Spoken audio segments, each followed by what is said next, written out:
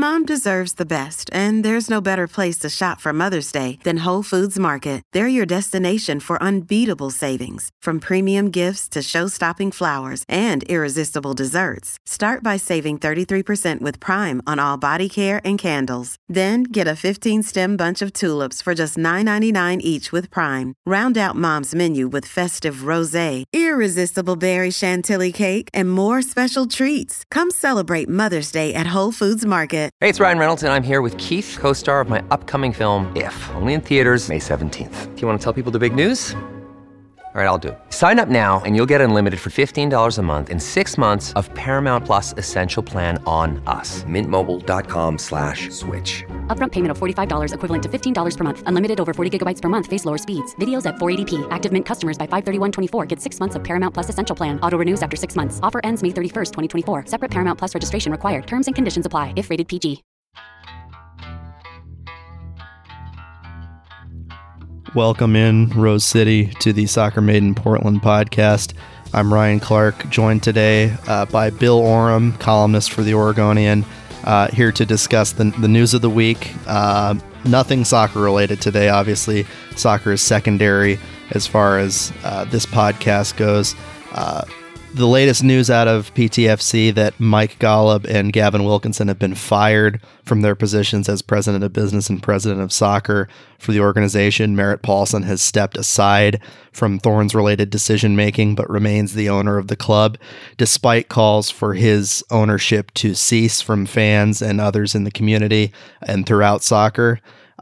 This comes on the heels of the U.S. soccer investigation, just to fill folks in, where a great deal of information was exposed on the part of Gavin Wilkinson, Merritt Paulson, and others in the organization.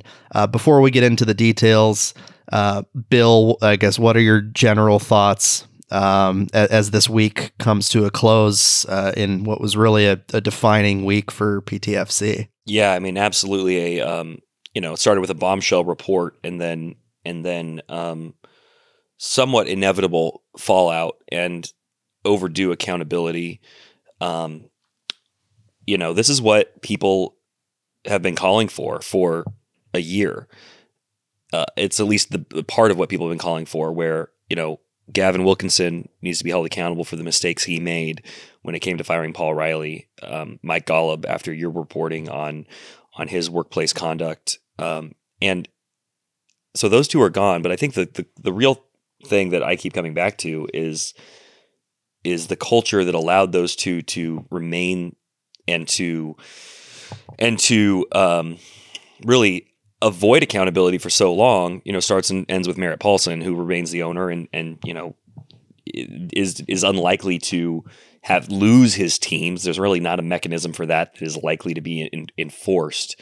So it really comes down to whether or not he can be compelled to sell these teams so that, the Timbers and Thorns and their fan bases can truly begin to heal.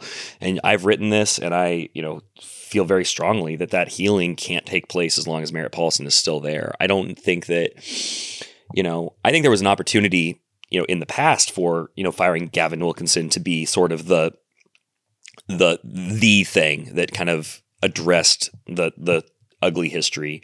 But that moment passed, and now it's not enough. I don't think that is on its own is justice for for the victims. And at this point, I think there's really only one thing that could be, which is kind of the ultimate reckoning of Merritt Paulson selling these teams. Right, and for those who may not be familiar with the details of what has come out this week, obviously, folks who have been following this story know that former Thorns coach Paul Riley was accused of sexual misconduct by two former players who say that he harassed them or coerced them into a sexual relationship.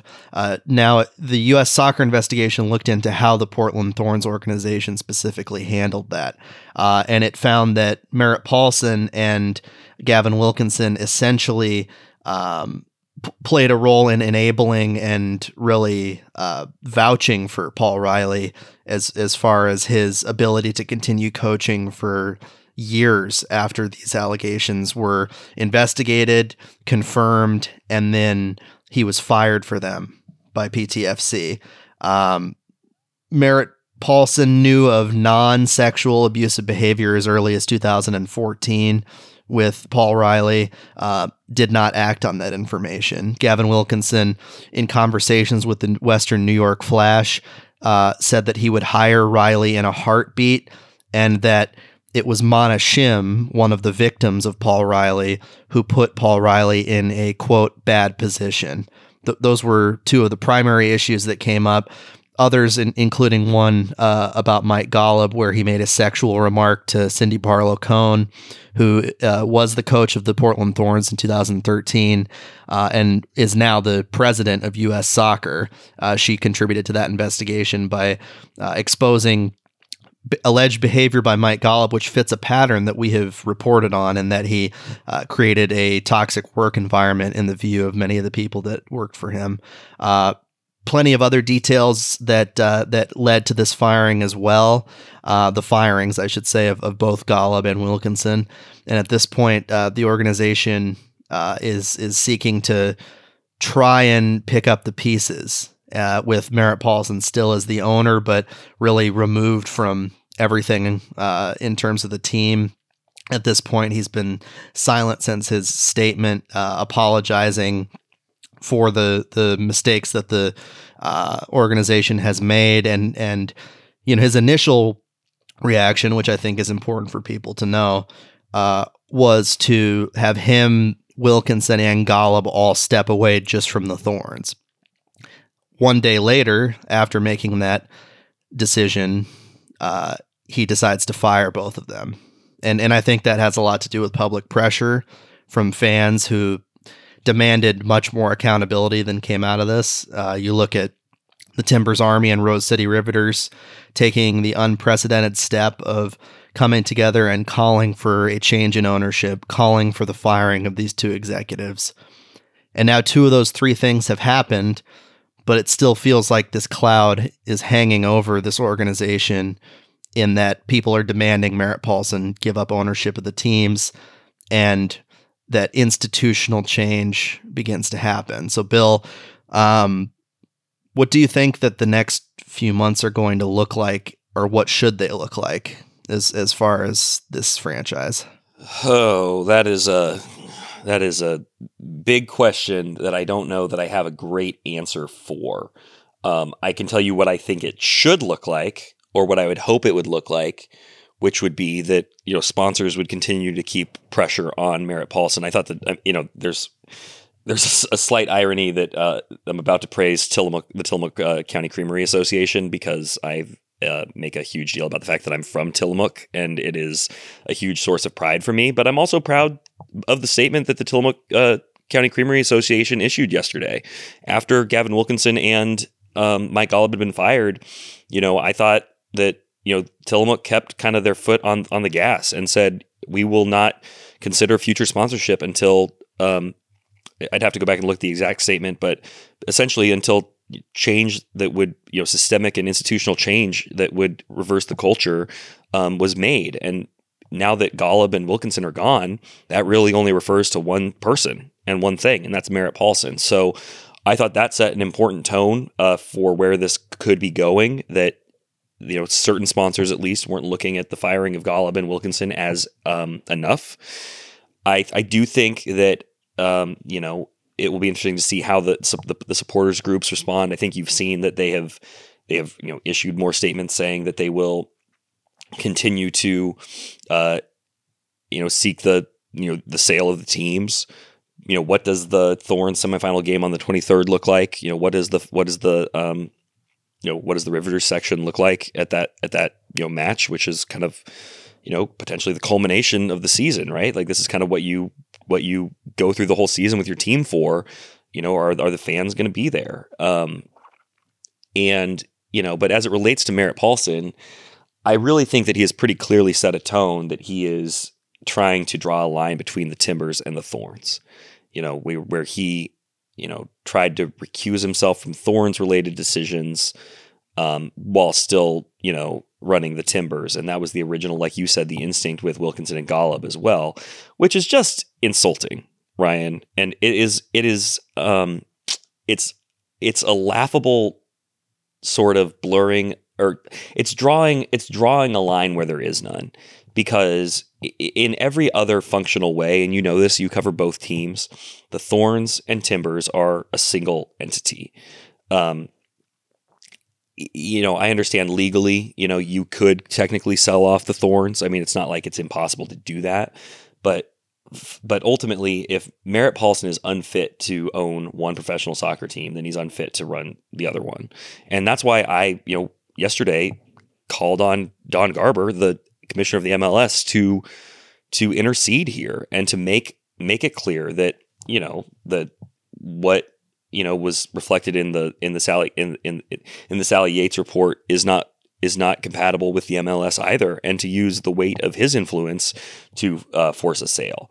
Now, that's complicated because we know that Don Garber loves him some Merritt Paulson, and he is very close with his father, Hank Paulson, and views the Portland franchise as sort of a key cog in the whole MLS machine. He praised Merritt as recently as February. So that's asking a lot of Don Garber after kind of where he's positioned himself with Merritt Paulson in the past. But I think, we are, in a place where, that is all irrelevant now. The information that has come out that directly implicates Merritt in this situation, that shows how complicit he was in keeping elements of this concealed, I think has changed the landscape. And Don Garber did issue a statement yesterday that I thought was I thought it was good. I thought it was and I need to pull it up, but he did, I think, say, that he thought that firing Gavin Wilkinson and Mike Golub was an important first step. And I think that is, I think looking at that as a first step is important and is good, because there need to be more. There needs to be more kind of shoes to drop. So, I thought Don Garber's statement was solid, but I do want to see action behind it. Right, and one of the challenges that exists in this situation is that it requires a 75% vote on the part of Correct. Other MLS owners for Merritt Paulson to be removed from ownership by MLS. So it really comes down to public pressure in the end for Merritt to sell the Timbers specifically, because it is much easier for that to happen if he just chooses to do so on his own volition. And I worry about the potential for a separation of the clubs, because I think that what has allowed the Portland Thorns to not only survive but thrive has been the fact that they have that institutional support from PTFC generally that has built really this diehard fan base. And so if they were to separate, if they were to be forced into a situation where they might not be able to play at Providence Park, they might have to find somewhere else to play their games, or they don't have that level of financial and institutional support that they do when they're, tied up with the Timbers in this way. It imperils really one of the most important and popular and interesting women's sports brands in the world. And you have to be careful. And I would hope that if, Merritt Paulson is someone who is seeking to remove himself from the Thorns, I would hope that the idea of separating these two teams being a danger to the Thorns is front of mind for him. I think that it's important that he understands that there are consequences to that. I think you're really touching on something that, at least from what I've heard from members of the fan base and people kind of around professional soccer, is that there is a desire to see Merritt out of the picture, but a fear that what could that lead to with regards to these teams, meaning either the Thorns becoming uncoupled from the Timbers and potentially, like you said, losing that institutional support, and then just all that Merritt has poured into the Timbers and the Thorns. Do they lose some of that, that momentum? And I think ultimately you just have to look at the world of American soccer right now and understand the upswing that it is on, and particularly with women's soccer. In the NWSL, despite this, I mean, this current report is extremely troubling. But as a sport and as enthusiasm for the sport, it is booming. You look at the expansion teams around the country. San Diego is putting 30,000 fans in their stadium. There are expansion fees just for the NWSL teams that exceed what Merritt Paulson spent on the Timbers and the now defunct, unfortunately, Portland Beavers. A decade and a half ago, it's $50 million expansion fee just to get an NWSL club, into the league, let alone all the operational costs. So this has become big business, and it's much bigger business than when Merritt Paulson set out and when he, helped push this thing along, especially on the NWSL side. So I think that there's questions about who would a buyer be, who has the money to come in and buy these two clubs from Merritt Paulson for, $800 million, $700 and some million. But I do think that, you have to have some trust that if the league is going to survive, it doesn't need Merritt Paulson to survive, meaning the NWSL. And that you look at the fact that that there has been such enthusiasm in places like Los Angeles, where Angel City FC has had such huge support. And by the way, Angel City doesn't have the same ownership as LAFC. They have separate ownership. Now, granted, that's you have the faces, the celebrity faces, supporting Angel City FC. But you do have, just a real interest in NWSL clubs getting off the ground and a real enthusiasm and fan support. And especially in a place like Portland, where you already have that institutionalized, I think, yes, obviously you want that club to play at Providence Park, but I think you kind of almost have to avoid the doomsday scenario of what a new owner would bring, because we're currently living the doomsday scenario of what this owner has brought. So I really think that, have confidence, have trust in the sport, in the fan base, in the teams, and trust that whoever buys these clubs is going to, understand where they are picking them up and what the recent history has been and what the obligation of new ownership is, which is going to be to create an inclusive and safe environment for employees, for players, for coaches that really kind of helps reverse the state of these franchises that, right now, I mean, as a city, as a state, we can be proud of the players and we can be proud of the teams, we can be proud of the brands. But, I think, we have to be embarrassed by the organizations, and we have to be embarrassed by what has been allowed to be standard operating procedure, but be embarrassed by the actions of Gavin Wilkinson and Mike Golub, and then be embarrassed by an owner who enabled them and protected them. The report from The Athletic yesterday that amid these investigations, Gavin Wilkinson was given a contract extension. That is, a clear example. And there's a lot of nuance to that and procedurally why, a contract extension was sort of, made sense at that time. But that's under normal circumstances. These were not normal circumstances. He was under investigation for something that, one, Merritt Paulson knew about years ago, and two, that ultimately led to his firing. So obviously that shouldn't have happened. And by the way, for anybody who wants to tell me that Merritt Paulson, could have changed or that these mistakes were years ago, he has made mistakes as recently as 2 days ago. So don't tell me that that he should not be held to account for mistakes made 8 years ago. He has made mistakes repeatedly throughout this. And by the way, if Gavin Wilkinson, if it was the right thing to fire Gavin Wilkinson on Wednesday, well, then it was the right thing to fire him in 2015. And so that means for 7 years, you turned a blind eye to something that was ultimately, that this man ultimately deserved to be fired for. And that is an unforgivable sin. And I think that you can't ignore the situation with Andy Polo on the Timbers as something that was really integral to the tenure of Gavin Wilkinson. He played a role in that, where he was responsible for reporting that domestic violence incident that was alleged to the league.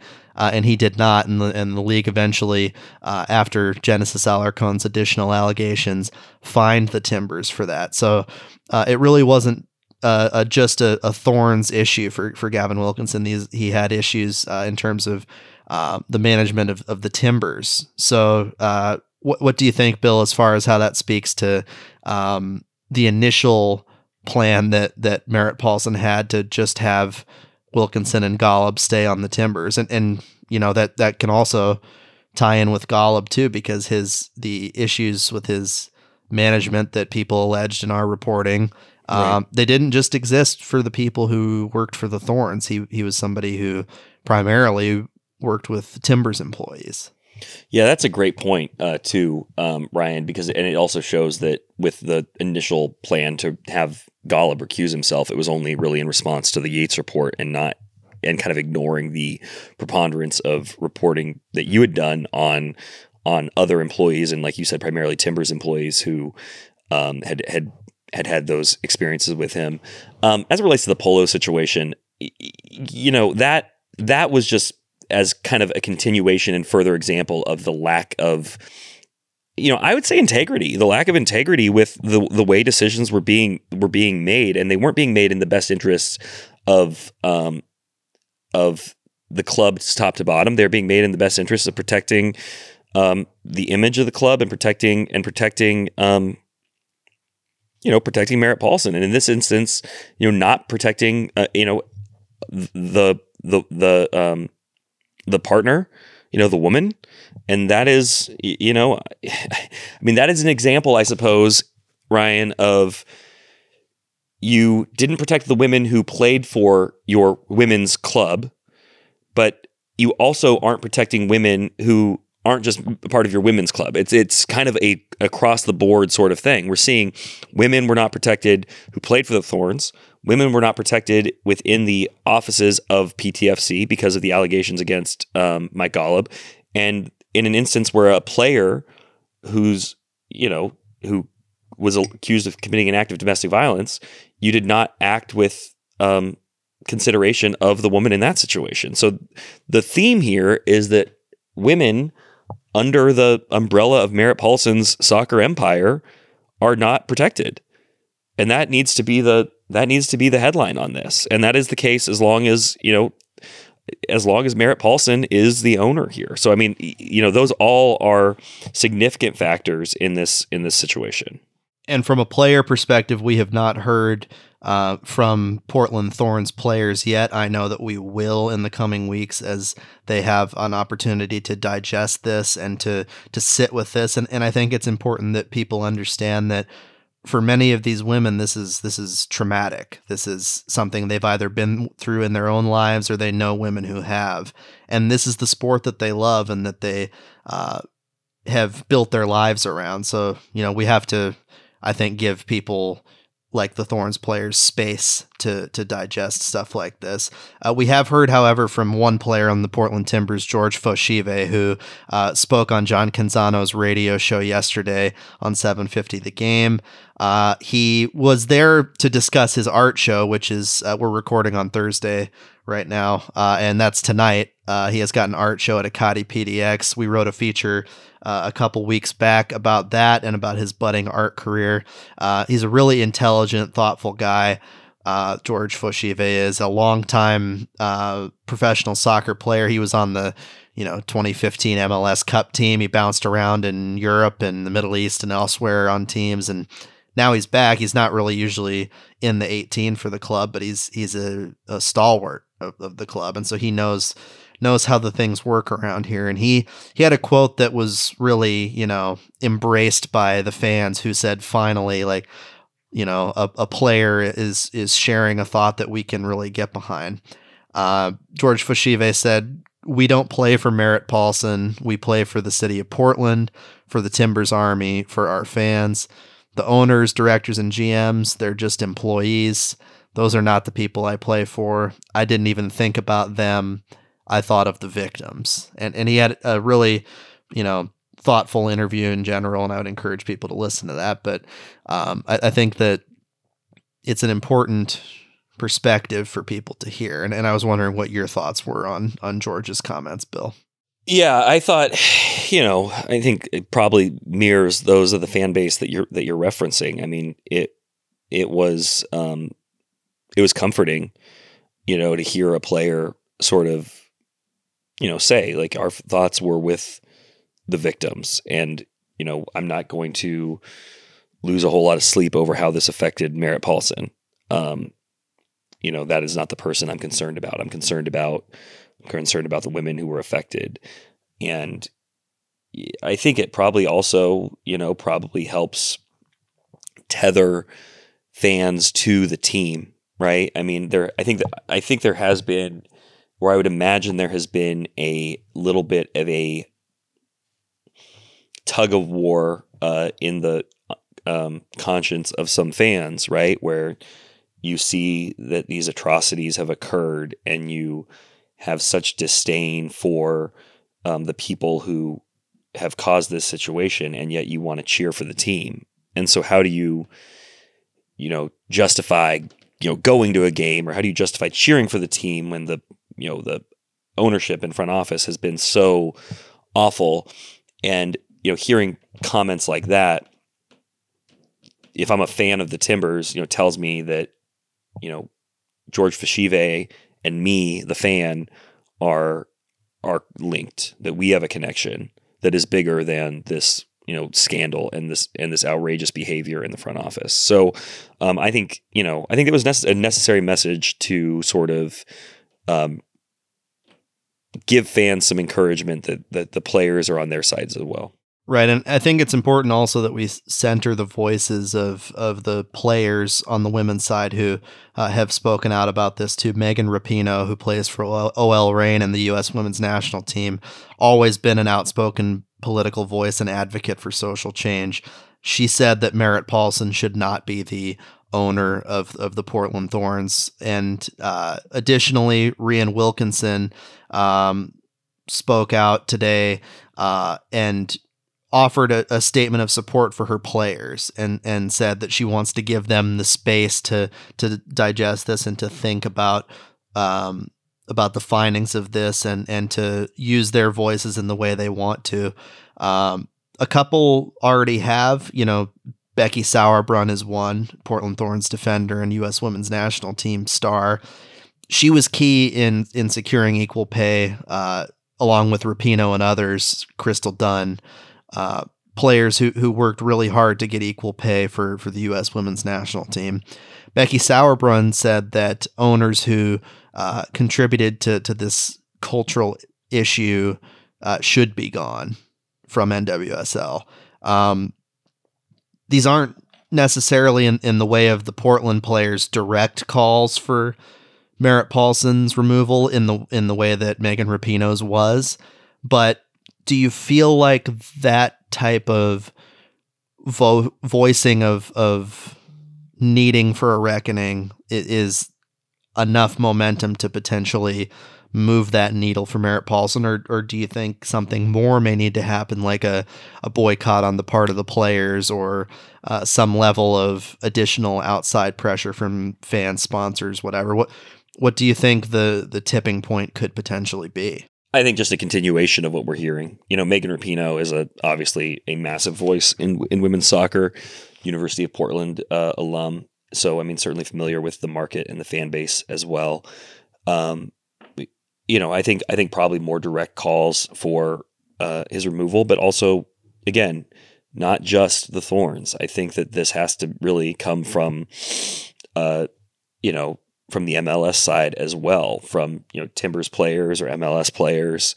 If there was an MLS player who said that they would not play in Portland, for example, if Merritt Paulson was the owner, something along those lines. But ultimately this is going to come down to how much, Merritt Paulson can stomach being called all the things that he's being called, all the things that he's hearing about himself, from sponsors, from fans, from players. At some point, you would hope that he would throw up his hands and say that he's had enough and that he can't take it anymore, because that is how that sort of change comes about. And you look around, that is what, happened, there was certainly pressure from the league and sponsors in Phoenix with Robert Sarver, Deloy Hansen in Utah with the Utah Royals and Real Salt Lake. I think there was pressure from the league, but here's the problem. Deloy Hansen was a contemptible individual anyway. He was a very unlikable guy. I was in Utah when he bought Real Salt Lake. Nobody liked him. He didn't know anything about soccer. He was just a rich guy. And Merritt Paulson is different. He has been embraced by the soccer community for a very, very, very long time. So it's not as easy for, the power brokers behind the scenes to, kind of dismiss Merritt Paulson like it was with Deloy Hansen.